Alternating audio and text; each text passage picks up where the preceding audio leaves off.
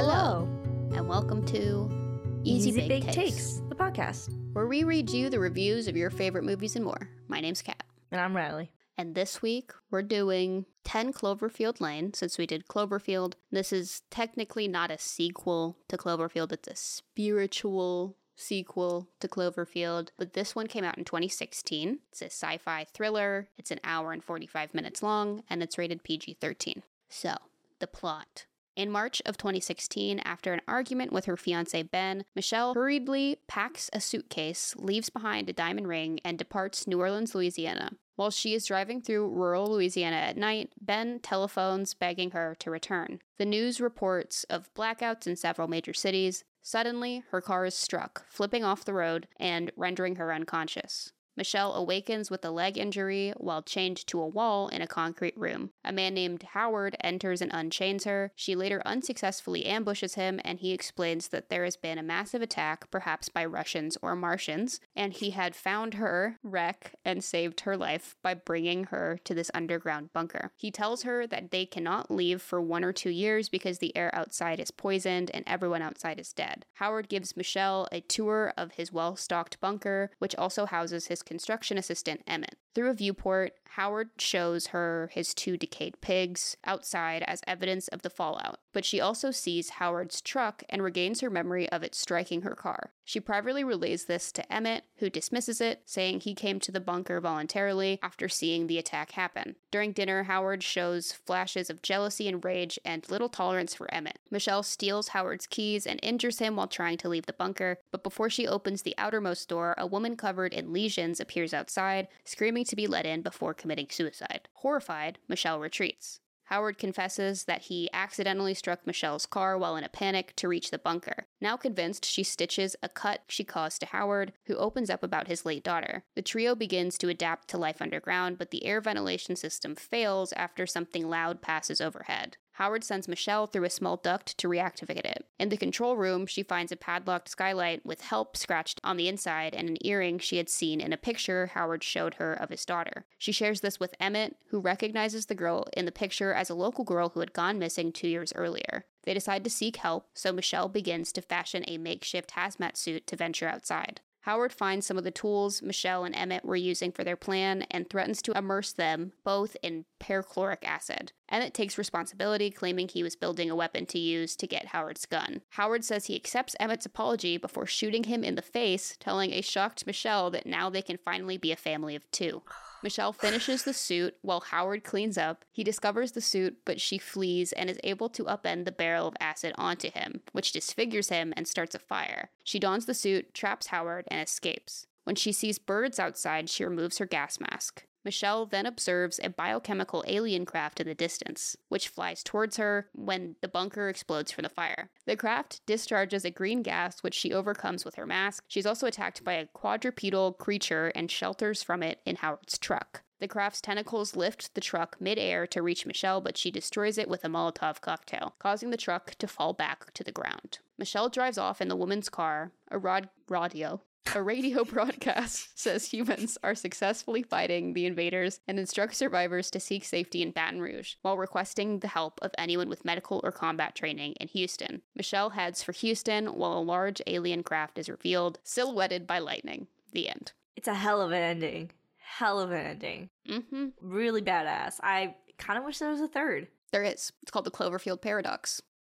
I haven't seen it. I don't know how closely it is related to this. I think there's a trivia fact about that, but I'm not sure. But I know that it's technically like a loose trilogy. It's Cloverfield, 10 Cloverfield Lane, and the Cloverfield Paradox. Okay, cool. Yeah. So this movie was directed by Dan Trachtenberg, written by Josh Campbell, Matt Stuken, and Damien Chazelle. And Damien Chazelle actually wrote La La Land, Babylon, and Whiplash, both the feature and the short of Whiplash. Holy shit. Okay. He's decorated. Decorated.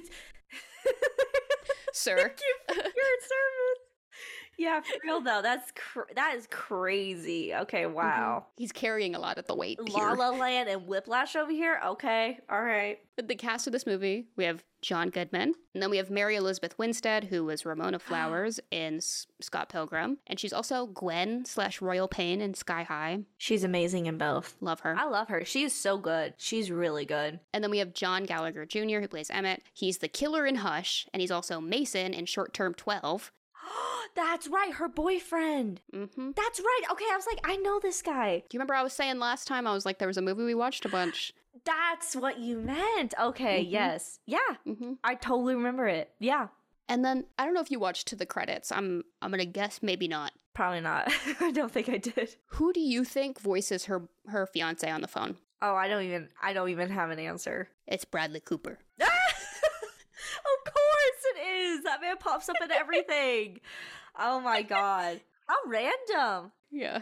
And I should have looked, but I don't know if he was like an executive producer or something, or just like friends with some of these guys or something. I mean, he knows everyone in the industry at this point. Like, Yeah. I'm sure someone called in a favor or something. For sure. For sure. Wow, that's really cool. And I have notes about their relationship once we get to the opinions, because like I have theories. Yeah. That's definitely something that like I hadn't thought about as much until watching it more recently, and I have thoughts as well. I'm interested to hear what you think. But I have some trivia. Okay. So the budget for this movie was 13 to 15 million, and worldwide it made 110 million. That's amazing. It's really crazy when you hear how low a budget is, and you're like, really? Oh my god, that's amazing. I mean, 50 million, that's a lot, but like, It's just one location for most of it too. So it really is though. And like, there's some CGI at the end that I'm sure was more expensive, but honestly, really, it's just one location. That's it. It makes sense. oh yeah.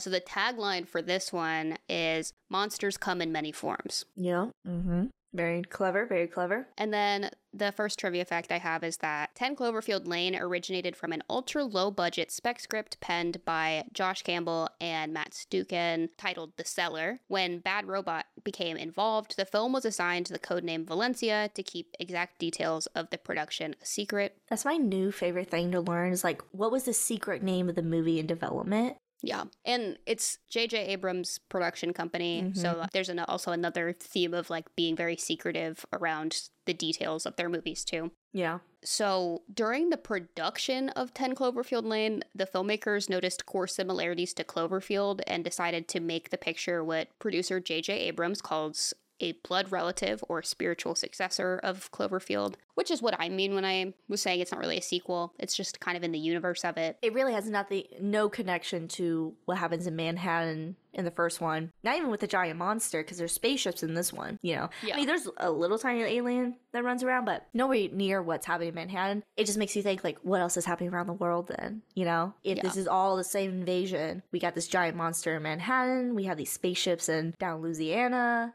It's very cool. It's very interesting. Because she has an iPhone, so I'm thinking like... Oh, does she? Oh, yeah, she does. Yeah, she does. She has an iPhone 6, to be exact. Oh. So I think it's like a few years later or something. Oh. I don't know. Or maybe they didn't think about that. Yeah.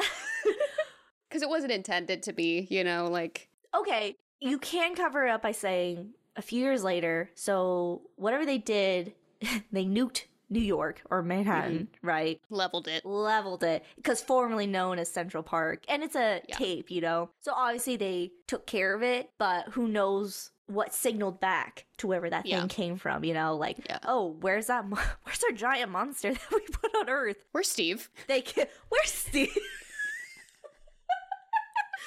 Where is he? He was supposed to be back by now. Oh, he's left on Earth. Oh, they killed him. Let's go to Earth For Steve. for Steve. This is for Steve. In my canon, it's for Steve. You can make up a whole story with that. I you know. And I've never watched the Cloverfield Paradox, so maybe something gets answered that ties them together there or something. But Yeah. I don't know. But speaking of how like Damien Chazelle, you know, had all of these hits that he wrote, he was actually brought on to rewrite Campbell and Stukin's draft and to direct the film, and actually dropped out from directing when Whiplash received funding to be made into a feature. But I thought that was interesting because I feel like he came in and kind of elevated probably what they had originally. Not to say that they aren't talented in what they had given, but they outsourced for somebody to revise a draft. You got the guy who wrote La La Land and Whiplash. He came in for a bit and left. He had to do something. He contributed for sure. Yeah. So I found this interesting, and I'd love to see the opposite versions of all of these. So they shot tonally different versions of most scenes, from light and humorous to angry and mad, so they could find the right mix for the movie as a whole. Okay, that makes sense, because there's moments where I'm like, that's kind of fucking funny, you know? Like, there's times where I was like so fearful. But I'll get there with my opinion. Yeah. Yeah. You can feel it. You can feel it. Mm-hmm. And the mix feels good. Like it works. Yeah. Speaking on the Bradley Cooper voicing Ben part, there was actually more of Ben in the script, with Michelle getting texts from him later and eventually heading out to save him. But they decided they didn't want her efforts to be about a guy. Yes. And J.J. Abrams said, quote, "It was reductive and also felt impossible to invest in a character you would not know," end quote. Exactly. Shouldn't you save a man? Exactly. Like, she's looking out for herself, and that's more than enough. Also, actually, I'll say that for my opinions. I got opinions. Yeah, I'll save mine too, because I have some thoughts on that as well.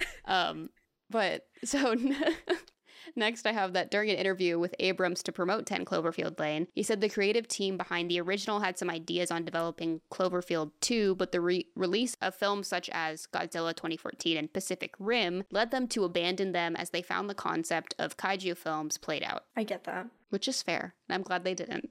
This is very refreshing compared to what they could have done. Definitely. Yeah. Pacific Rim's an awful movie. I know a lot of people like love watching that movie though, because it's so bad it's good kind of thing. Yeah. I'm sure it is. I kind of really want to watch it just to see. I just want to see how bad it is. I saw it in theaters, and I remember we left. We left early. You know how bad it is to bring kids to a movie and it be so bad you leave? Because normally kids will just watch anything, you know? I was 14. I was one of those, I'm not like other girls. I was really trying to like it. It's like, I like Transformers, sure. Oh yeah, I'll watch it. Ocean Transformers? Okay. That's funny. Yeah. I am really glad that they went in a different direction with it, though. But as we've heard recently, apparently Godzilla Minus One is really good. Austin just saw it. Is it good? He says it's super good. He'll go back to the theaters and I'll see it. I heard the opinion of somebody who doesn't like Godzilla movies that said it was really good. I was hearing it from a lot of Godzilla fans. I was like, okay, if Godzilla fans like it, it must be okay. It must be watchable. He says it's really good, and if someone who doesn't like Godzilla movies likes it, I'll watch it. I'll give it a chance. I'll see it. Yeah, you let me know. I'll let you know. I'll let you know how it is. Yeah. And then the next thing I have, though, is that, as with Cloverfield, a viral marketing campaign was used that included elements of an alternate reality game. Bad Robot kickstarted the campaign in early February 2016 by updating the Togruato.jp website used for the original film. The campaign revealed backstory information about the character Howard Stambler and his daughter. Oh, with Megan. Yeah. People don't just up and leave for no reason. And he still had his wedding ring on the whole time, even though he specifically said, my wife turned her against me and they moved to Chicago. Whoa. Yeah, and he says it's because of the bunker, but we'll get to that. We'll get there. We'll get to that. Uh-huh. So Mary Elizabeth Winstead was the only choice for the role of Michelle. Wow. So they were like, it's got to be her. It has to be her, yeah. Wow. Okay, cool. I'm glad she did it. She's so good at it. She's badass. She's so... Would you call her a final girl? I would call her a final girl in this scenario. I guess technically, yeah. One of the most badass. She's just like the protagonist. I mean, like she any is. other sci-fi protagonist. True. I'm like in a horror. I mean, it is sort of horror, yeah. You know, for a final girl, she's badass. She's just kicking ass through the whole movie. She's like, so cool. She does not waste time in this movie. She does not. Even you know, I'll say my opinions. I got to stop myself. I'm excited that you have so many. I do. I'm so excited about that. You know, I told you last time I was fucking worried. I know, you're always worried, but like... Because I love this one so much, okay? I forgot. So I told you I saw it once. I was like, yeah, I kind of remember it. Okay, I didn't remember shit about this movie except for like highlights. I'm glad you didn't. Oh my god. I was like, oh, she's getting out of the bunker. We got like 5 minutes left. No, there's like 20 minutes left of that movie. There's a whole other movie forming. in that sequence. But the next thing I had is that they also wanted John Gallagher Jr., who plays Emmett, from the beginning so much that they were sending sides, which are, if you don't know, those are dialogue scenes that they send to actors, from Short Term 12 to various actors being considered for the part. They accidentally sent him his own scenes too. So they were sending it to other actors to see if they could be like him in Short Term 12. Oh, if they could replicate him. Yeah. And they sent it to him. What? He's like, I did this. I've read this before. Would it be okay? It would be so cool though if he just sent in the film, the actual scenes of whatever it was. He came into audition with it. I kind of redid it. That was a good movie too. Holy crap! It's so good. It's been a while since I've seen it. I love that they it seems like more specifically they saw him in that and were like, we want him in this. I love that. That's so unique. That's because they're very different movies. So to watch him in that and go like, he'd be good in ours. Hey, you know? Oh, he's so good in Short Term 12 too. He is. Oh, absolutely. 100%. And Brie Larson's in there. Rami Malek's in that fucking movie. Yeah, he is.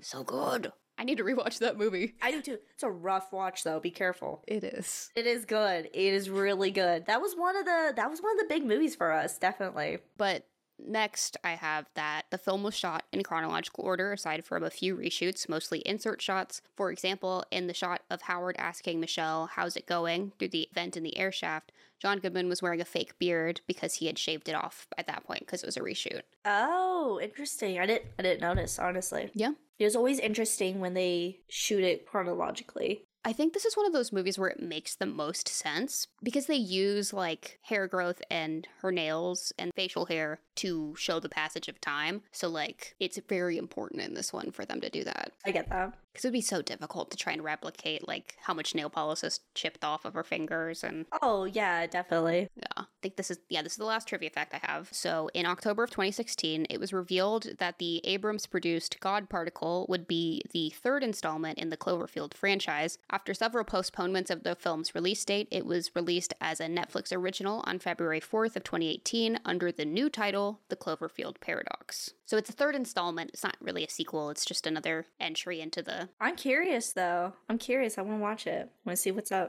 I haven't heard much about if it's good or not, but... I'll give it a watch. Okay. So, we've reached the point. What did you think? All right, I want to start by saying I did not remember anything. I didn't remember. I told you. I was like, yeah, I saw it before. Yeah, it was good. Yeah, it was fine. Oh my God. I didn't remember anything. I'm glad that you didn't. I didn't. Like, I remember highlights. I'm like, yeah, this happens, this happens, this happens. I didn't remember details. Everyone was amazing in this movie. John Goodman is so good. I love John Goodman. John Goodman's one of my favorite actors. He's so diverse. So diverse. And he's one of those guys where it doesn't matter how shitty the movie is. If he pops up, he's going to be good. He is going to make whatever they gave him work. He's going to make it his own. He's going to do the most with it. He's probably going to be your favorite character. He's never bad. The first thing that popped into my head now, thinking about that, is him and Oh Brother Art, though. 10 minutes of that movie. He gives it his all. He is so good. We always call him a force of nature because he just is. He's just a force of a nature of a actor. He really is. And this is like one of the few movies where for a character, like I'm actually scared of him. Because most characters I would say is like to some degree comedic. Yeah. You know, sometimes he plays a bad guy, sometimes he's a good guy, whatever. But this is one of the few roles where I'm like, oh, he does frighten me. It's a sinister character. It's very sinister character. And he's a very fucked up character too. His relationship with Michelle. It's so, like, obviously he's viewing her as his daughter. He's replacing his daughter as her. Yeah. But there's such little details that make it so, like, really gross. Like, he gets super mad when she, like, just gently touches the other guy's hand. It literally said in the plot, you see his jealousy and rage. Why are you jealous about that? When the guy from Short Term 12 goes, oh, he's lying, you know. He goes, oh, I wanted to steal your gun so she could have the same respect for me as she does for you. And that hit him emotionally. It's like, what does that mean? He's threatened. He's threatened. Oh, he hated that man. He hated that man so much. And to me, that was kind of comedic throughout the whole movie. I thought that was fucking hilarious. He gave him a corner in the kitchen. Like, not even the kitchen, in the hallway behind the food shelf. He's like, you can sleep there, out of the way where I can't fucking see you. Yeah, it felt like it was supposed to be the placeholder for, like, how some fathers are with their daughters versus how they are with their sons. Yeah, yes. You're a nuisance and you're a baby angel. Yes. And there's this weird protective, there's this weird territorial thing. Like, it's an interesting movie to analyze. Like, you could write a paper about this. You could definitely write if you're taking a psychology class, you have to write a paper about a movie and weird family dynamics or weird whatever. Well, watch this movie. You have some good material. And I had told you it was like detailed. Did you see what I meant with like saying that it's a very detailed movie? Yeah, like in just like the little thing, character, like in the little things that lend to the characters and the story. And definitely. Well, there's the point in the movie, and this is more John Goodman's just acting, but like it just was so poignant for me. Like, he's sitting down, he's telling her there's been an attack, I saved you, and there's a point where she's going like, oh, well, thank you for saving me, and John Goodman's character smirks and then wipes it away really quickly. And it's just like subtle. What was that? What was that? What does that mean? What do you mean by that? What do you mean by that? Why are you laughing? Why are you smirking? Don't look at her like that. Don't look at her like that. He just smirked like the second she was like, all of a sudden, like, she flipped the script and was like, well, thank you so much for saving me. Like, all of a sudden she's grateful. He's getting what he wants from her. Like, yes. This movie's so good with like little minor details like that. I don't know, that's what I noticed. Did you notice like little details maybe that I'm not mentioning? Oh, well, I just overall, like, mostly with like his character, also with like even just down to like how they showed, like, I was always amazed by the fact that they showed the passage of time through like the state of their hair and nails and stuff like that. His scar on his head from when she hit him. Yeah. And that's always something that I was like, that's such a cool way to show that without being like, well, it's Thursday now. 6 months later, like kind of thing. Yeah. Yeah. And you can tell with her character too that being a woman who's like lived in the world, you can see she can tell what kind of response he wants from her and what she needs to do to play along. Yeah. And to keep him calm, yeah. And her backstory, too, like, she has that story of regrets, where she regrets not helping that little girl in the homeware store because dad was being abusive. She had an abusive father. Her brother would protect her, and she wanted to do that for somebody else. So she knows the name of the game of a abusive household, how to deal with an angry man. She knows how to diffuse. Exactly. But also, she's always in survival mode. Yeah, she never relaxes. No, she's like, except for the montage when she like legitimately thinks the world's ending and like this is the safest place to be. Yeah. And then she lets her guard down, obviously. But the second she gets a hint of anything being obscure, she's like, what's my next game plan? She does not hesitate. And honestly, that's why I called her a final girl, because in horror movies, there's so much hesitancy. Doesn't matter how long she's been down with them. The second she thinks Howard is a serial killer or has maybe done something wrong, she is automatically in survival mode. What do I need to do to get out of here? What do I need to... And I love it. Yeah. She saw him for who he was in the beginning. Even if she didn't know exactly, she knew there was something wrong with this guy. Yeah. And even her trying to tell it to Emmett, him being like, oh, well, I wanted to be in here. He's fine. That's just Howard. She's like, no. And the more she gives him evidence, he's like, oh. Oh, so the other thing I wanted to point out, so she has had a history of, she grew up with an abusive father. So at the beginning, where she's putting everything in her suitcase, she's running from her boyfriend. Her boyfriend's like, we had one little argument. That's what happens. I think he did something. And that's why she fled. She was like, absolutely not. I'm not reliving this. I'm not going through this. I'm not having a conversation about it. I'm leaving. Yeah, she wouldn't tolerate whatever it was that reminded her of home. Understandable. I think that's exactly what happened. Like, I don't think she's wrong. At any point do I think she's wrong. No, of course not. Even if he didn't hit her, maybe she saw it. Maybe he got close. She saw the starting points. She saw the potential of him doing it. And just like in the last movie, where there's like little messages of like, oh, there's something, maybe there's something deeper than what's in the front. Because they never in the movie explain why she just up and ran from Ben. Yeah. I think that's the reason, though, because they had in his words, a little argument. Well, define little argument. What did you do? What did you do to her? Yeah, because if it weren't that big of an argument, that's the whole thing with her character is I don't think she's gonna overreact in that way. It was enough for her to be like... Fight or flight. Yeah. they're engaged. Like, they've had an argument before. Yeah. It's not a year-long relationship. They didn't just meet. Yeah, they didn't just meet. This wasn't their first argument. This isn't them 6 weeks into a dating thing. They're engaged. They've been dating. Yeah. That's how I felt with it. I was like, there's no way. There's no way that it was just something that little. And if it was, she has enough experience in here to be like, I don't want even the likelihood of that happening going up here. I don't want to put myself in a situation. Like, she doesn't, you could see it, like, if it was a little argument, you could see it as maybe like an overcorrecting. But like, if she's just trying to protect herself and any future kids they might have had together from somebody like that, fine. There's nothing wrong with that. Yeah. Why would you stick around to see if it happens? That's the thing. Like, whatever happened, it scared her enough to leave most of her stuff behind, put whatever she could in a suitcase and leave. It's such a good little detail, especially her fashion stuff. She's leaving her tools there. Yeah, her dream. Also, a detail thing about her character that I noticed this time watching it was she uses a screwdriver to get the nightstand open because it doesn't have a handle. So she puts a screwdriver in it to, like, open it up. Not only is she emotionally, like, in survivor mode, she just has some sort of knowledge of being tactful. Yeah, how to make it work. How to use what she's got. I remember seeing that. I didn't think that hard about it, but like that's a good little detail. I mean, you see that when she gets to the bunker too. Like, she very quickly assesses and like shit on fire.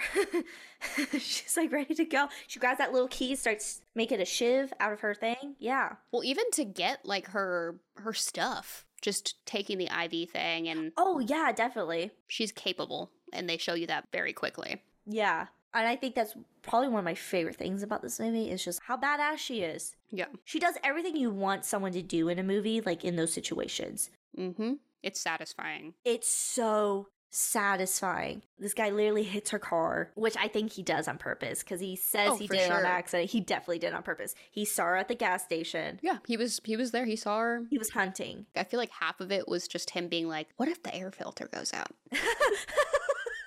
He's like, I need someone little. Need somebody who is agile to get up there. I need someone. But something else I love about her character is that she tries her best when she's down there to not show Howard that she is that capable. Yes. She has to keep this air of helplessness. She keeps her cards close. Because she probably already knew how to stitch somebody up. Because she knows how to sew. And he clocked it too. He's all like, oh, that's why you did it so good. It's very smart writing. Very satisfying. Oh my god, the last 20 minutes. Because like literally I was thinking, oh, she's getting out now. We got like 5 minutes. Then we see the spaceship and then the movie over. She has a whole battle sequence. Like I was like sitting there going like, holy crap, there's more to this movie. I forgot the ending. And I think her moving out to Houston and just the flash of the spaceship is pretty badass. It really is badass. Yep. Really good movie. Really good movie. I forgot how good this movie is. Yeah. Is there anything else that you had notes on or anything? John Goodman dancing. Just even the little like butt. His little twerk.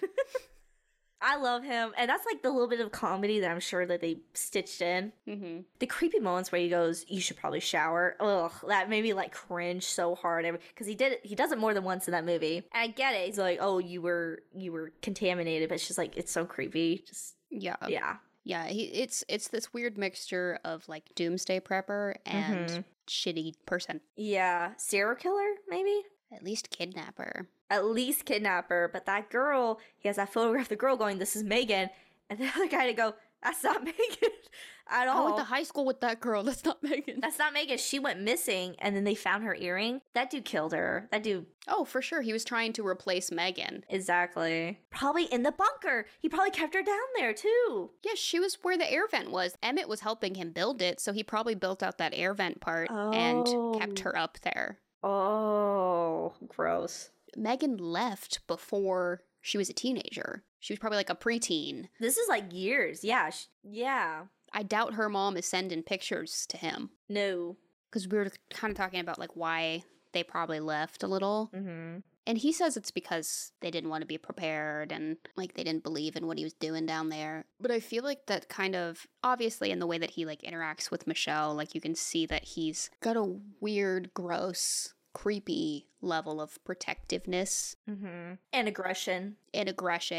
And I'm sure that there were ways that he treated his daughter that his wife saw and was like, no. Or even toward his wife, you know, like the aggression. Like, Oh, for yeah. all we know, he was abusive, you know, like, who knows? Yeah. It was probably one of those, and this is like fully just speculation, where like he was very like loving and protective of his wife, and then they had a daughter, and then he no longer cares about the wife and Moved all that energy to his daughter. yeah. That territorial thing, like what he has with Michelle and Emmett, because he gets so mad when all she does is just touch his hand, and he completely flips shit. Even when Emmett knocks over food, she just tried to burn your thing down, and you're not yelling at her. But Emmett, who's injured, knocked something over, and he is like, what the fuck did you do? He hated that man. Fully yelling at him. And then he comes back into Michelle, and he's like, oh, there was nothing. It's nothing. It's just Emmett. What's that, Abby Miller? I hear this grating. Because, like, Emmett walks in the room. This is later in the movie. He goes, oh, what are you watching? He goes, Pretty in Pink. One of Megan's favorite movies. Can I watch it, please? Just ask what you're watching. Good lord. You shut the fuck up. I'm watching a movie. He's so mad that man is there. So mad. Why are you breathing? We have limited oxygen. For real, though. I feel like it's also like a little symbolic of it that Emmett had to fight his way into there, and Michelle was dragged in there unwillingly. Abducted into there, yeah. He thought he was saving Michelle, but... And then Emmett literally and had to like break his arm to get in there.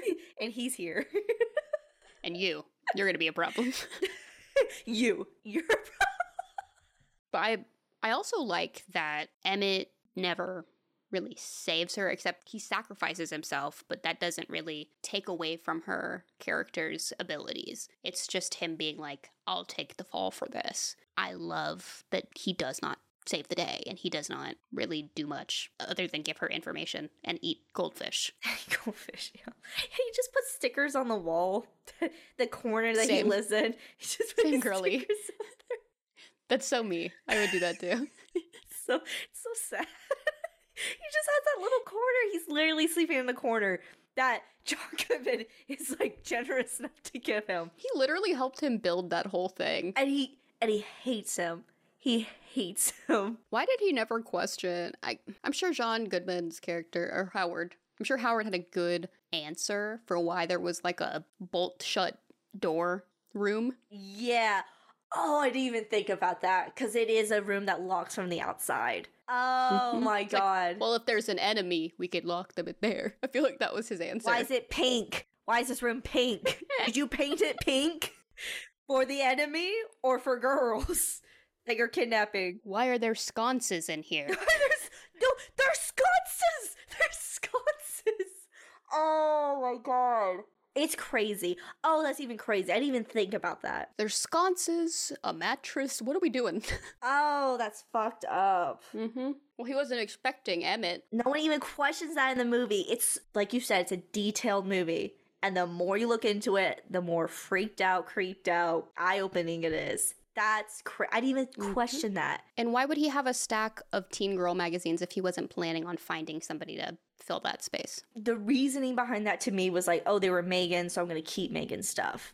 To me, that's easy. Yeah. I get your but point. But he flipped her car over. Like, I do. Like, he can talk his way out of it. Yeah. For sure. And that's what I, like, to me, that can logically be explained. But with everything else that we know by the end of it. I didn't even think about the room. I didn't even think about it. Why are there sconces? Why does it have nice lighting? Why are there lamps in here? Why? I'm surprised there's not a vanity in this room. Like, what is happening? No kidding. Why is there not a vanity mirror in this? There's no powder puff in here for me. That's fucking nuts. Oh my god, this movie's so good. I love a movie like that where, like, you go back and you pick up something new from it each time. Like, you see the other little hints that they were giving you. It's very smart and thought out and very polar opposite. Not polar opposite. It's quite different in a lot of ways from Cloverfield. It's like two sides of the same coin of, or I don't know if that's the expression. Preparedness. Yeah, apocalypse. The two different kind of reactions. Yeah. Yeah, you got the people who are like in it. Like, it's happening to them right now, the attack. No time to prepare. No time to prepare whatsoever. And then you got people who, the polar opposite, have been preparing for years for this to happen. And it's not directly happening to them, but it is happening to the country, you know? Yeah. don't know if I mentioned this when we were recording last time, but if it pops up on a streaming service, I watch it because, first of all, it's one of those movies where I'm like, I don't know how long you're going to be on here. You're going to be on in the background. Yeah, exactly. Yeah. I'm going to tune in when I want to. Yeah. No, like, I don't know when it's going to go to a different streaming platform or get taken off of a streaming platform. Oh, okay. Okay, I get that. I have to savor it while it's here. Okay. Yeah. All right. And again, it's like, because I notice new things every time I watch it, I'm like interested in it in that way. And I have never not been entertained watching this movie. Yeah, I get that. I had no idea what Cloverfield was about when I went and saw this movie. Had no context to Cloverfield as a movie. I was just like, seeing the poster. And so I was glad that it wasn't really like a sequel. It's just a related. It didn't add anything to this movie. Exactly. Yeah. It didn't add anything, really. No, it really didn't. It adds nothing. It adds nothing to this movie. Just the idea that, like, they had to level New York. The only thing you need to know for context, and it doesn't even matter in this movie, is that New York got nuked. Yeah, New York does no longer exist now. It's not a thing. It's not a thing anymore. Manhattan, gone. Who is she? That's it. And they don't even talk about it in this movie, so it doesn't really matter. Well, it's so funny, like, because it's all they did was notice similarities and go, let's just call it this. And that's it. Which is so funny. It wasn't even purposely a Cloverfield spiritual whatever. You know what I honestly think it is? I think because Bad Robot picked up the movie for production, and they were like, I know how we could get people to watch this. And they said, call it 10 Cloverfield Lane. And then let them get confused. And then they'll watch it probably. It's a blood relative, not a It's a sequel. Blood relative. No one's calling it a sequel. Just a blood relative, a spiritual sequel. I love it. It's great. It's in the ether around Cloverfield, you know? It's in the area. It's the Louisiana to Cloverfield's New York, okay? It's so funny. I love that. I really do, though. It's really funny. Yeah, I think that's all I have to say at the moment. Do you have anything else you wanted to add before I go to the critics? I think I've said every thought in my head about this movie. I don't think I have anything to add. Yeah. The critics loved this movie. Okay. Did this get high ratings? I hope it did. It got 90% from critics on Rotten Tomatoes, 79% from audience. I'll explain the audience score when we get to the audience reviews. Okay. And then 7.2 out of 10 on IMDb. So this first one was written by Max Weiss. She wrote this for Baltimore Magazine in March of 2016 and gave the movie a 3 out of 4, starting with, quote, Dan Trachtenberg's 10 Cloverfield Lane does an excellent job of putting us in the right head of its protagonists. The film watches Michelle closely, her eyes, her face, her reactions to Howard's every move, and although there's no voiceover, no diary, we are right there with her. The film is a masterclass in the subjective POV, end quote. The details. We know what she's thinking. Showing, not telling at its finest. Yes, absolutely. And then they say, quote, the film meters out its twists slowly but expertly. You know they're coming, you just don't know what they will be. One caveat to that, the film is annoyingly marketed as a sequel to 2008's found footage alien film Cloverfield. Some might see that as a clue, or maybe it's all just a clever diversion tactic, end quote. So people were like, there's gonna be aliens at some point. Yeah. I didn't know anything about Cloverfield, so I was like, what is this? What is happening? You were exactly what they hoped would be the expectation. Some little girl. Yeah, they were like, I want someone who has no clue what is out there. Yeah. I loved it. I was like, aliens? And everybody else in the theater's like, yeah. Did you not? It's so funny. I love that. You're like, what?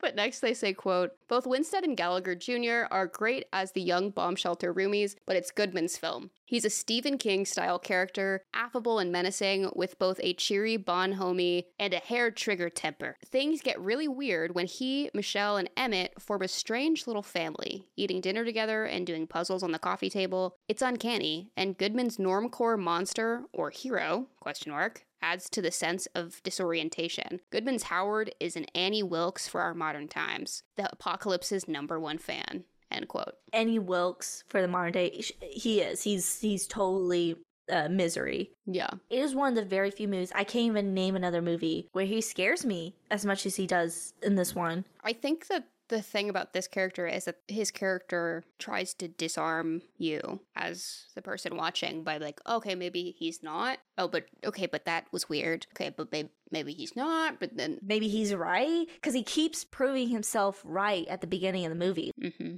And then you think back about... all the little things. It makes you question everything else. Yeah. I guess at that time, there's like doomsday prepper people. If this happens, like, yeah, you guys will have gotten it right. Like, you were prepared, you knew what to do. Yeah, y'all can own it. He is that kind of character where you're like, there is some sense of you that was correct, but your intentions are off. Exactly. You can be right. It's like that meme where it's like when the worst person ever says something correct. Yes. In the weird, very distanced way, it's kind of like watching Bernie, where you're like, I know what you're going to do. In his case, he's a good person who did a bad thing. Uh-huh. And in this case, it's like a bad person who's doing some good things. Yeah. Technically, yes, he did save her life. He did save her, technically, yeah. Because she would be out there. Mm-hmm. It's kind of like him tapping into the cheery characters that he's played and kind of using them in a way, like with the script too and the character that's set up. But for this character, it's those skills that he has from those characters are used against the audience because we have expectations of John Goodman. Yeah, he's Sully, he's Walter, he's Pacha. He's Pacha. Mm-hmm. But the next one, you will not be surprised. I mean, you'll be a little surprised. They were kind of middle about it. They're usually very hateful about anything that's not the 80s or 90s, so... But they are dorks. So sci-fi. Okay, all right. So it kind of appealed to them. Okay. And of course, we're talking about the Mazzy twins. This was on Gone with the Twins. They wrote this in 2016 when the movie came out. And they say, quote... The music really sets the tone for this peculiar little thriller. Seemingly innocuous events are immediately ominous when Bear McCreary's sensationally skin-crawling notes begin plucking at the nerves, and it leads to a forceful, shocking title sequence unmasking the Cloverfield name, as well as a subtitled reference to 10 Rillington Place, an obscure British crime drama based on an actual serial killer. End quote. Okay, they are dorks, because I don't know what the fuck that is. I saw it come up on, like, the trivia on IMDb, but it was, like, one of those ones. Do you ever see these where they're at the very bottom and they have a fuck ton of dislikes for no reason? Yeah. Mm-hmm. It was, like, one of those. People were like, we don't care. No one knows what this is. No one gives a shit. Shut up, dork. Nobody, you don't get points for that. Dork. But I forgot to mention earlier, I love the hard cut to the title sequence. Yeah. It's amazing. It really is good. It's so good. And it just immediately, you just cut into the movie. I love that. It sets the scene even more. Like, ugh, I love it. It's perfect. It really is. And it's smart. It's smart for this movie as well. This may sound like a stupid thing. That's one of my top 5 title sequences in a movie. Wow, okay. All right. But next they say, quote, but therein lies the problem with 10 Cloverfield Lane. It's quite obviously 2 separate pictures. An unnerving cat and mouse game in a claustrophobic, perpetually suspicious, downright scary environment, and producer J.J. Abrams' independent influence on what was clearly a straightforward, but not without twisty moments of surprise, reality-based mystery. Had the 2 concepts been integrated proportionally, or perhaps if the traumatic revelations appeared in a different order, the fusion of incompatible events could have been acceptable, or even uncommonly creative. Instead, audiences will be left with a feeling of incongruous projects getting warped together solely to capitalize on the name recognition of the title to boost the viewership of what was, all by itself, a completely competent thriller. End quote. So he thinks that they just threw the aliens in. Okay, I understand they're 2 completely different movies. But standalone, the 10 Cloverfield Lane standalone is its own movie. And like, okay, you had no clue what Cloverfield was. You watched 10 Cloverfield Lane, and itself was a great movie. Like, and Aliens was a completely cool twist. And I don't know, I just don't understand, like, if they merge the concepts together. I'm like, I don't think anything about this movie would have made them go, this is kind of like Cloverfield, if there weren't already aliens in the script. Yeah. So I don't think they just threw it in whenever Bad Robot took over. Yeah, that's the whole thing. I don't understand. It didn't feel out of left field that it was aliens. Like, it just kind of felt like they didn't know exactly what it was. And she gets outside and there's still danger. Well, Howard even said in the beginning it's either Russians or Martians. So there's this big broad scope of like, we don't know what's happening. It could be anything. It could be anything. And this is what I kind of remember people having an issue with whenever this movie came out. I hadn't seen Cloverfield at that point. And after having watched it, my feelings don't change on this movie. Oh, it does not. If anything, it goes, oh, this movie's way better than what I just saw. I am glad I started here. Like, that's how I feel about it. They're two completely different movies. Them calling it 10 Cloverfield Lane, I think was partially like a nod to it being the same production company and seeing some similarities. And also, it's a great opportunity for the movie to market itself. It's a nod. That's it. And yeah, you're gonna get people in there expecting more ties to Cloverfield because not everybody watches every interview. Not everybody's gonna go in. Or trailer or whatever, you know? Yeah. I'll move on to the next thing they say, which is, quote, "I'm sorry, but no one is looking for you. It may look like a simple premise, but this 3-person show is a nicely deceitful, wily character study and chilling adventure. Goodman is perfectly creepy as the abductor who induces unwavering apprehension while harboring just a hint of neighborly concern or perverse familial preservation. When his deceptively good intentions lean towards something along the lines of Stockholm Syndrome grooming, Winstead and John Gallagher Jr., in a convincing turn, takes the spotlight as a proactive fighter resourcefully scrounging for clues or defense. Peppered with small bouts of comedy to calm audiences just long enough to rattle them with the next affright, the pacing is keen and the abundance of unknowns keeps things entertainingly agitating. The cinematography is also well used to cheat the visibility of dangers just off screen. But by the end, despite successfully jangling nerves and generating rollercoaster horrors, 10 Cloverfield Lane can't escape the sense that an enormously unrelated story has been repurposed for the sake of marketability," end quote. Okay, I did just say that, but who cares? I don't care. I just feel like that's the only bad thing they could think of. Because, yeah, did they use this move? They used Cloverfield as a marketing tool? 100%. But was it a good fucking movie? Yeah, it also was. And did everybody who worked on it deserve to make their money back tenfold? Yes, they did. They absolutely deserved to make all their money back and more. Because it's a good movie. It probably wouldn't have gotten the attention it deserved without having marketed it that way. And I know, it's like some people might see that as underhanded, but I don't care. I don't think it's a big deal that it's... I really don't give a shit. It just feels like the Cloverfield bros being like, you hurt my movie's feelings. You put a girl in a movie. You exploited my love for Cloverfield. You put a girl in my Alien movie. I'm so mad. Oh yeah, that was, I wrote something funny I'll read whenever we get to the audience reviews. Okay, I'm really excited. But so that was the end of that review. I'll move on to the next one, which is by Andrew F. Pierce from The Curb from March of 2016. And they say, quote, "Producer J.J. Abrams uses not only the weight of his name, but apparently the weight of the 2008 monster flick Cloverfield as a surprise marketing tool for the film that nobody knew about 3 months ago. While now it's out, we can shed a little bit more light, but not too much, on the plot of this mysterious beast," end quote. I don't like their tone. I might have added some sassy affectation to his words, but it's what they sound like in my head. I don't like the tone already. Okay.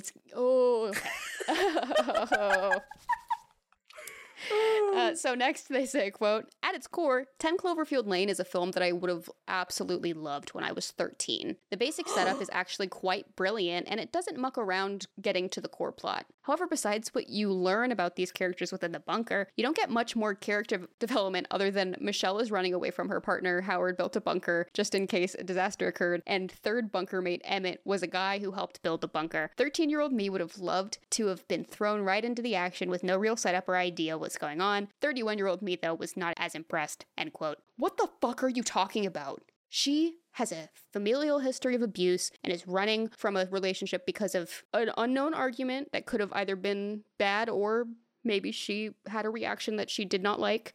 I think the former. Howard has a weird relationship with his daughter. Weird. That he is taking out on other people's children. Emmett has a whole storyline about how he was too scared to leave his hometown. He had the opportunity to go off to college and run track, but he was too scared. Like, what are you talking about? This person, those details went right over their head. Even the watered down versions of those, where you just like, you learn his daughter and his wife left. Okay. She left her fiance, they had an argument. Okay. Emmett could have gone to college for track. They gave us more than what you say. It's like you just ignored all this analyzation that you could possibly absorb from this movie. Or just baseline exposition.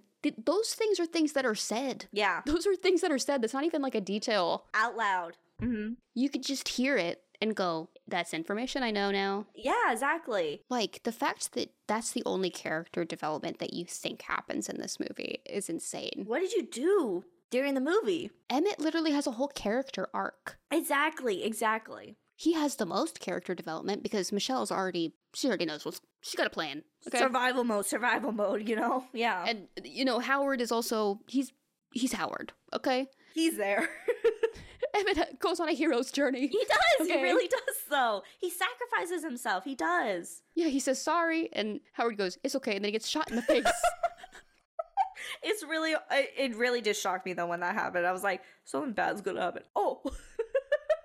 I was, like, really upset when that happened. I was really upset because I forgot he died. I mean, I knew he wasn't gonna live, but, like, I was he got shot in the face. Got shot in the... He goes, I forgive you. It's bad. It's bad. Okay, but I'll move on to the next thing they say because the next thing they say is, quote, the lack of solid character development made for a generous lack of tension. For the first half hour or so, you're not entirely sure of Howard's intentions. Is he more Annie Wilkes than Good Samaritan? But once you find out his secret, the tension dissipates, making the remaining moments mere checkpoints that need to be ticked off to get to the finale. Bundle this with a main character who is resourceful, yet other than that, we know little about her. End quote. What the fuck are you talking about? What are you talking about little tension? This whole movie is tension. This movie is tension from the get-go. Learning that about him makes the tension higher. Not only is he angry and volatile, he's also creepy and gross. And you don't want to be, like, once Emmett gets shot in the face, it's just her and him. That's the most terrifying part of the movie. What do you think's gonna happen after that? You don't want to fucking think about that. You don't. Emmett was the only thing stopping him from doing anything else. Exactly. Emmett was, yes, exactly. Emmett was a barrier. And that's why he hated him so much. Because he was stopping him from doing what he... No. No.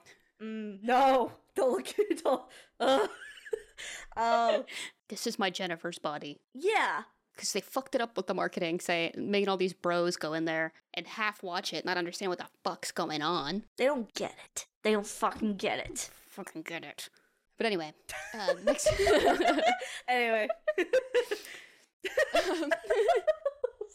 The next thing that he says is, quote, this is not to say that films can't be engaging if they have little character development, but they at least need to be written in a way that gives talented actors like John Goodman and Mary Elizabeth Winstead something to work with. First-time feature film director Dan Trachtenberg works off a script written by first-time writers Matthew Stukin and Josh Campbell with additional works by Whiplash director Damien Chazelle. The dialogue is good enough, and odds are this is possibly where Chazelle's work is most evident. This is not to say that the direction and plot is not solid enough. It's just that this mostly feels like a film that was born as an idea, and everything was slotted in a place to fit that idea. End quote. On your track record, I don't trust what you're saying, though. Yeah. It's like, yeah, this was born from an idea and it was built off in such an amazing way. It was, like, details were added. It wasn't even written as a Cloverfield supplement. No, it wasn't. Details were added and it just made it more amazing. Yeah. But lastly, this person says, quote, part of what 13-year-old me would have loved so much about this film is its willingness to just fully embrace its bonkers story. However, the troubling part of this is that the main issue I have with the film are major spoilers for the film. If you're on board with the story going to some odd places, then you may be more forgiving than I was. However, I found that the lack of compelling characters and lack of tension made for a tiring journey to the somewhat expected and head-scratching finale. End quote. This movie really is my Jennifer's Body because it's a movie that literally is subverting genre expectations for a sci-fi movie. Yeah. Definitely, because you don't know it's a sci-fi film until the last 20 minutes. And it subverts expectations for a thriller, even. Mm-hmm. Yeah, definitely. You know, I am almost as upset as them that Cloverfield isn't in the name, because I have to hear them bitch about it. Exactly. No, I'm mad because, yeah, exactly, because they're complaining about it. Now, they're pissed off, and I have to deal with it. Exactly. The last two have really gotten hung up on that. Mm-hmm. I think the first critic, she was like, yeah, but it's its own thing. Yeah, exactly. She understood. She got it. But this next one, I don't remember if it is positive or negative. Pretty sure it's positive. Okay. This is by Tim Brennan from About Boulder in March of 2016, starting with, quote, all you really need to know about 10 Cloverfield Lane is that it's an efficient and intelligent thriller. It works best if you just go into the theater cold. In fact, you should stop reading my review immediately. Trust me, and go see it. Still here? If you're hoping for a spoilerific review, sorry, Sparky, it ain't gonna happen. However, we can go into detail without going into detail, end quote. I like the intro so far. Yeah. You still here? What are you doing? It ain't gonna happen, Sparky. Love it. All right. Yeah, so this is a positive one. Okay. It's very true. It is an efficient and intelligent thriller. Definitely. Uses all of its aspects very efficiently. And this is one of those movies where I agree to, like, don't give me a plot summary. Don't give me a little, just dive in. Dive in. Dive in. I went in so cold I didn't even know what Cloverfield was about. Exactly. You had no context whatsoever for anything. I literally went in and I was like, guy from Short Term 12? John Goodman. That's it. Ramona Flowers. John Goodman. That's it. That's all you needed. But next they say, quote, when he directs or produces, Abrams likes to operate under a veil of extreme secrecy. It's known as the mystery box, and he believes that the less audiences know about a film ahead of time, the more they'll enjoy the viewing experience. To a degree, that's true. But we live in an age where audiences complain that they never see anything new, yet they refuse to take chances. One of the amazing things about 10 Cloverfield Lane is that nobody knew the film even existed up until a few months ago. End quote. That's true. You take the most chances with movies of anybody that I've ever met. I do, though. And that's something I want to agree on, too. Like, whenever you hear someone go, there's anything new or original, I'm like, are you actually going to the theaters then? Because there's new and different stuff. I just watched Saltburn.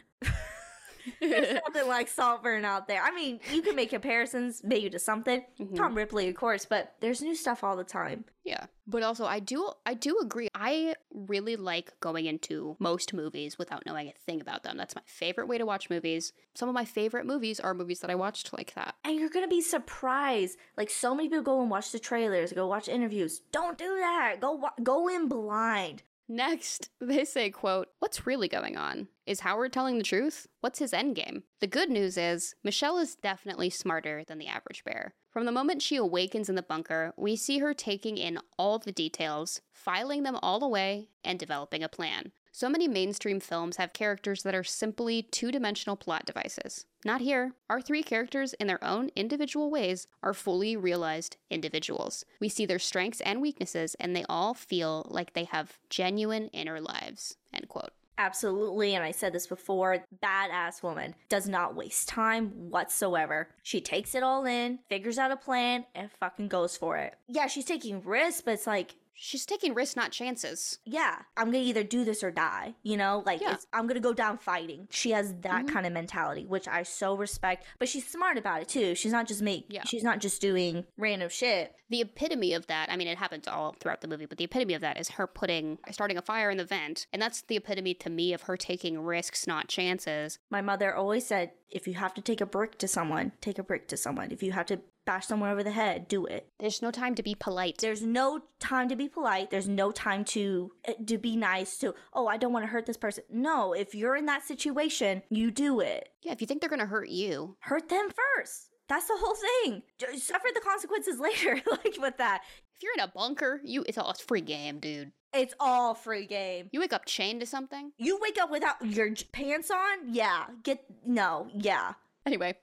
Next, he says, quote, this is the feature film debut of director Dan Trachtenberg, and it's highly impressive. First, if you're worried that the shaky cam aesthetic from Cloverfield has made its way here, relax. Along with cinematographer Jeff Cutter, Trachtenberg has made a film that's clean, almost classically so. Plus, he does great work communicating the geography of the bunker. After the film gives us a brief tour, we always know where everyone is in relation to everything else. He's helped by an economical script written by Josh Campbell, Matthew Stukan, and Damien Chazelle, end quote. Which I think is a very interesting thing to highlight with this movie. Mm-hmm. Outside of all of the other things that this person has said about this movie, they enjoyed it so much that they are finding other elements of it that make it work as a story. Knowing the geography of this thing is important. It is. There's only one other looming space, but you aren't even aware that it's there the whole time. And neither are the other two characters. They don't know that space is, they don't even think about it existing. And I think that's so important for helping with the tension when that part does come up and you're like, holy shit, there's a whole other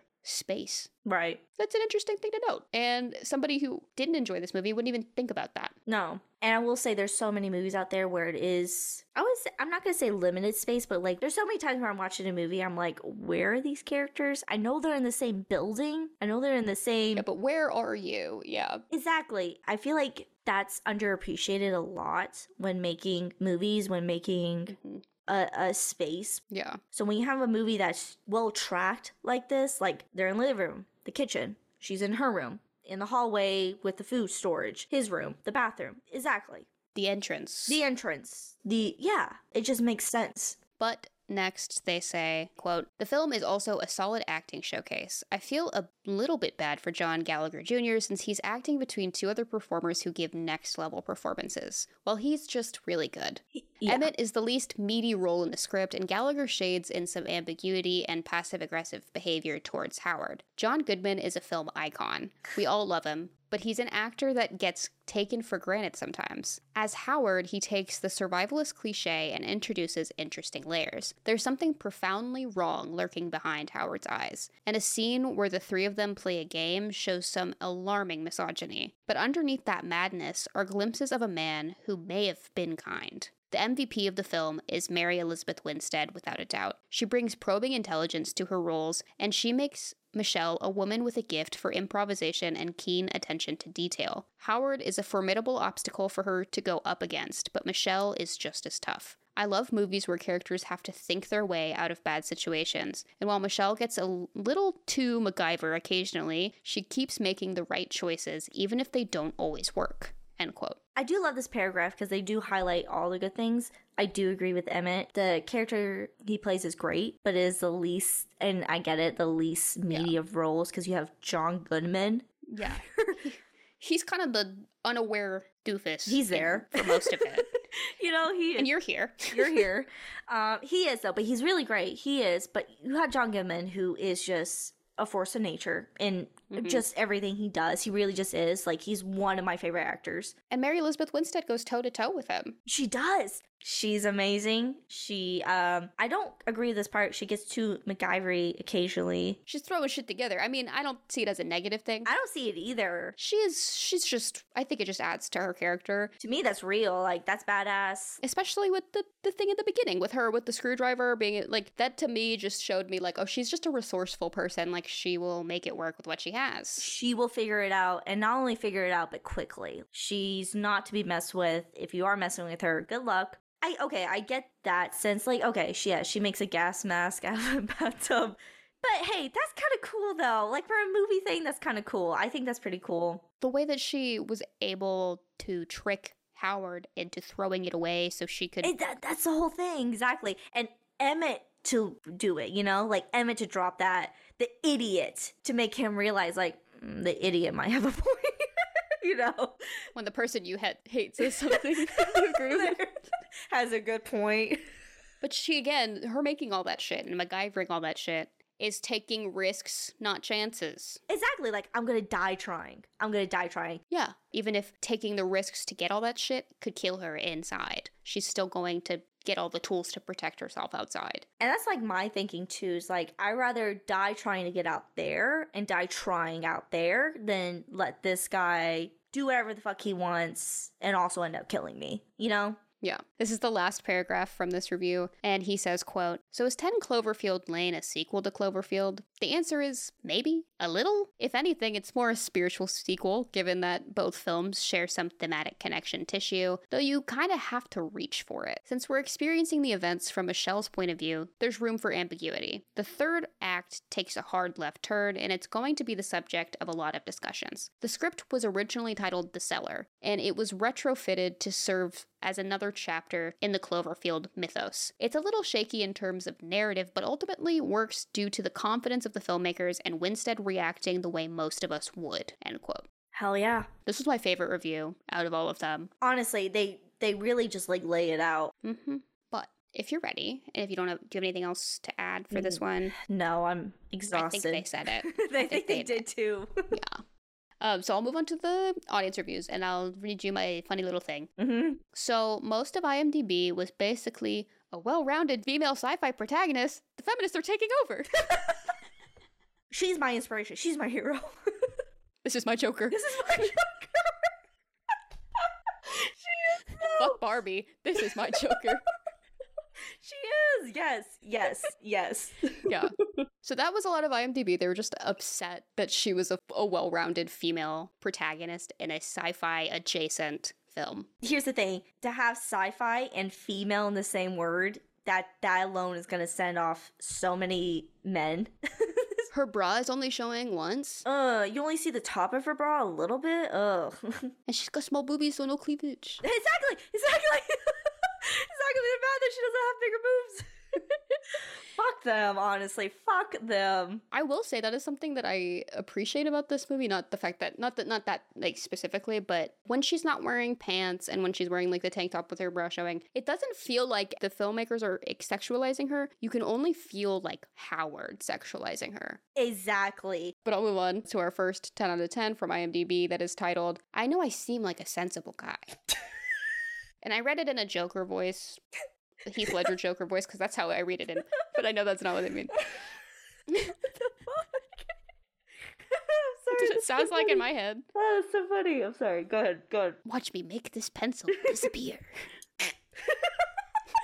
God, I love The Dark Knight. It's so good. It's a good fucking movie. Oh my god. But anyway, sorry, I took us there because I read this like the Joker. But the title is I Know I Seem Like a Sensible Guy from 2021. And they say, I forgot there was a bunch of humor in this. 10 Cloverfield Lane is one of my all-time favorite sequels. Technically a sequel in name only, though the final act does tie in loosely to the first movie. It came 8 years after Cloverfield and completely goes in the opposite direction. The film puts post-apocalyptic, claustrophobic confined space, psychological thriller, mystery, character study, humorous, suspense, and sci-fi movies into a blender for the perfect concoction. Yep. Strong performances by all three actors, but John Goodman in particular. He seems to have the market cornered on the amiable, seemingly down-to-earth, with the occasional off-kilter remark, eerie yet kind of charming, and a completely psychotic character. Also see Barton Fink, another one of my favorites. Mm-hmm. The final act is nothing short of mind-blowing, and it's something you're anticipating for the bulk of this. I, for one, never saw it coming. I wish I could re-experience the first time I saw it, a modern-day classic. That's how I feel that too, though. I wish I could re-experience this for the first time. Yes. And this person just encapsulates this movie,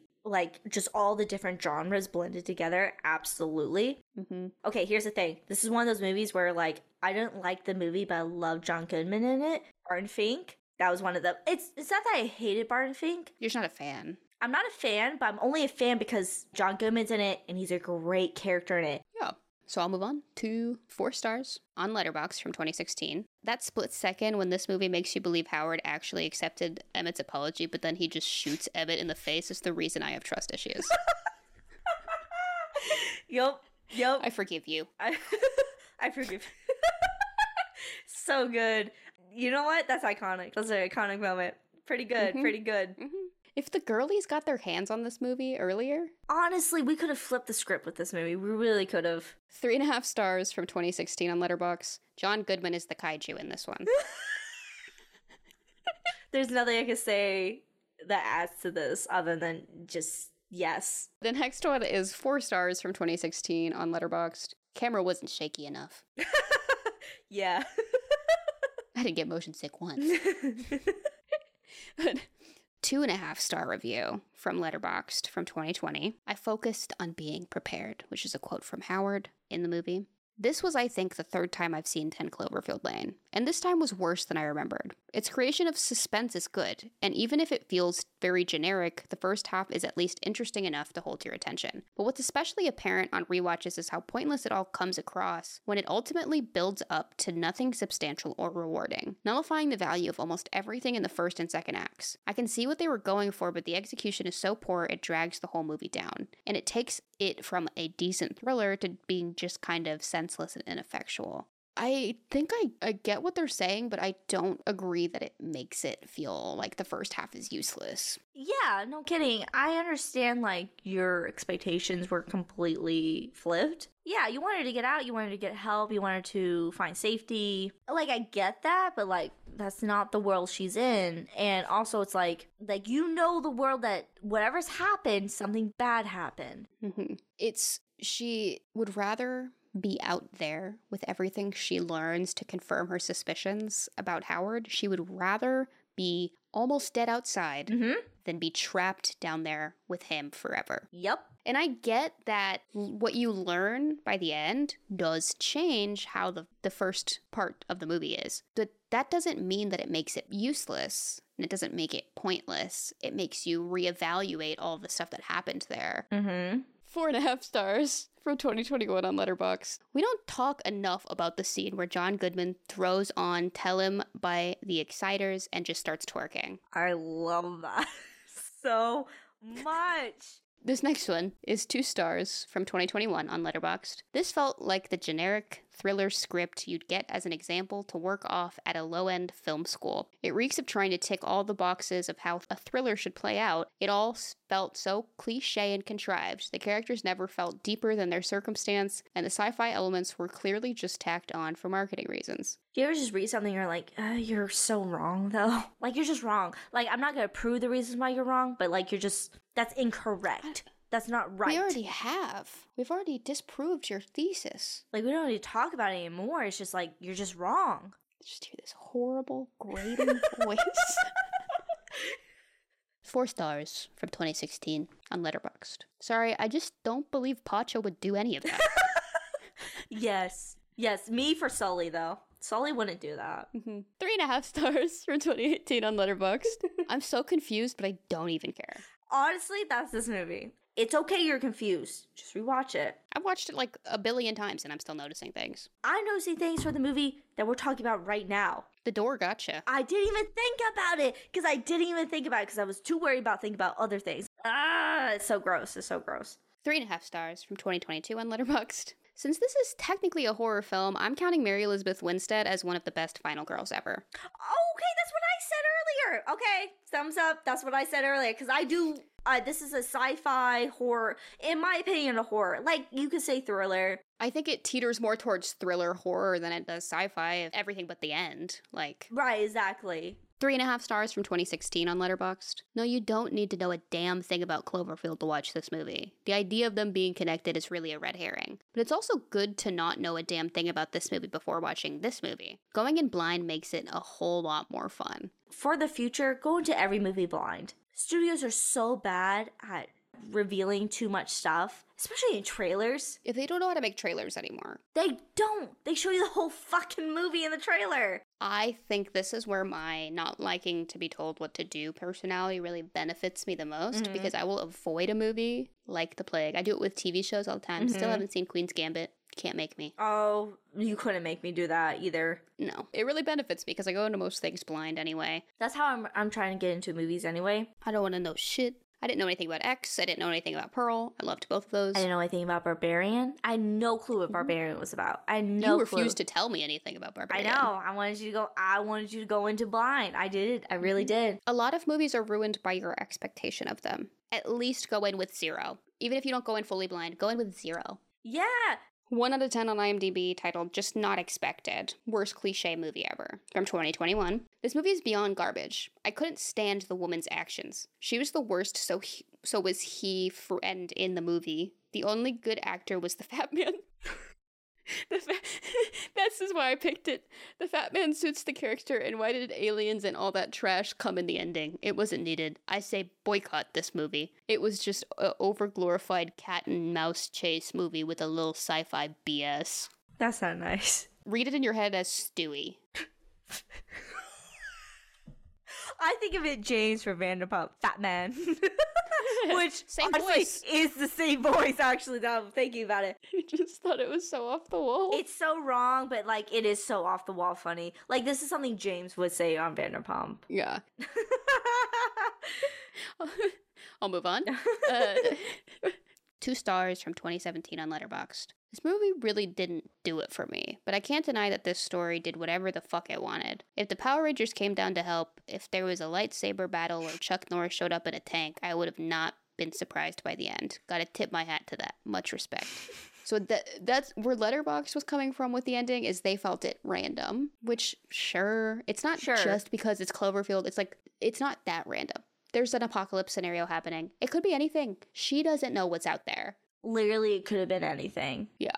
2 stars, 2019 Letterboxd. The fact that it is a story within a story is a standout part. John Goodman is good in his part, standout portrayal. I also liked the cinematography. It was cool to see such a small place shot so many different ways. But I'm saying that one-dimensional characters, subpar acting, limited chemistry between the very limited characters, generic story setup, and I can't possibly imagine an ending that would redeem the film. Wrong. How does it feel to be wrong? How does it feel to be wrong? I don't understand how you could walk out of this movie seeing those characters as one-dimensional. What do you think a three-dimensional character is like? I want to know what movies you think that is. 2 stars, 2019, Letterboxd. A thrilling, anxiety-inducing chamber play of a sci-fi thriller with some pretty strong acting. Too bad it's a letdown by its by-the-numbers screenplay and cringe-inducing dialogue. I will say, like, some of the dialogue, because somebody was saying, like, oh, it must have been the guy who wrote Whiplash who fixed the dialogue. The dialogue's not necessarily the best part for me, is particularly between Michelle and Emmett when they're talking to each other. It doesn't feel like the best dialogue ever. Sure, but it's not so bad it's cringy. I've seen worse. It's not even so bad it's, like, on my radar. Yeah, really, honestly, I thought it was a good setup. You know, like, I think about the whole regret scene, you know? I'm like, okay. It's a good scene. Like, I don't think it's the best dialogue, but, like, yeah, I get it. I get what's going on. 3.5 stars from 2021 on Letterboxd. This wasn't as enjoyable the second time around. I dug how it was mostly contained in one bunker, which helped create some really tense moments. After the lead escaped, the bunker things went from 0 to 100 way too fast. Ending felt rushed, and the film was a bit long overall. John Goodman was outstanding, though. Mary Elizabeth Winstead and John Gallagher Jr. were solid as well. You didn't mention Bradley Cooper? You did. I could understand, like, because it's slow, because, like, she's kind of, like, slowly building up to getting to the point where she can get her way out. And I understand feeling like it's quick at the end, but it's like, that is kind of the tension of that moment, is like when everything flips on its head, it's kind of like a blur. Like she's having to fight her way out now. Yeah. It's no longer about strategy. It's time to put it in action. Yeah. And it's survival mode at that moment too. Because, like, literally she gets out there at sunset and it's dark within, like, 3 minutes. You know, like, it's that kind of pacing of the movie. Like, we're in the real world now, you know? Yeah. This is the last review I have from IMDb. It's a 10 out of 10 titled, "If you're into psychological thrillers, you will love this," from 2016. I absolutely enjoyed this one. As a person who has seen many thrillers/horrors, I found 10 Cloverfield Lane refreshing and surprising. During the movie, which most of it is set in one location, the viewer experiences the emotions and thoughts of the main character, collecting information with her and tried to understand what their truth really is. The main actors are great, and the directing is also wonderful. It keeps you on the edge of your seat and doesn't let you get to one conclusion. I can understand why people didn't like the ending, since it felt like it came out of nowhere, not really adjusted to the film's genre, but personally, I thought it was mind-blowing. If you like mystery and are open-minded, watch this. Fair. True.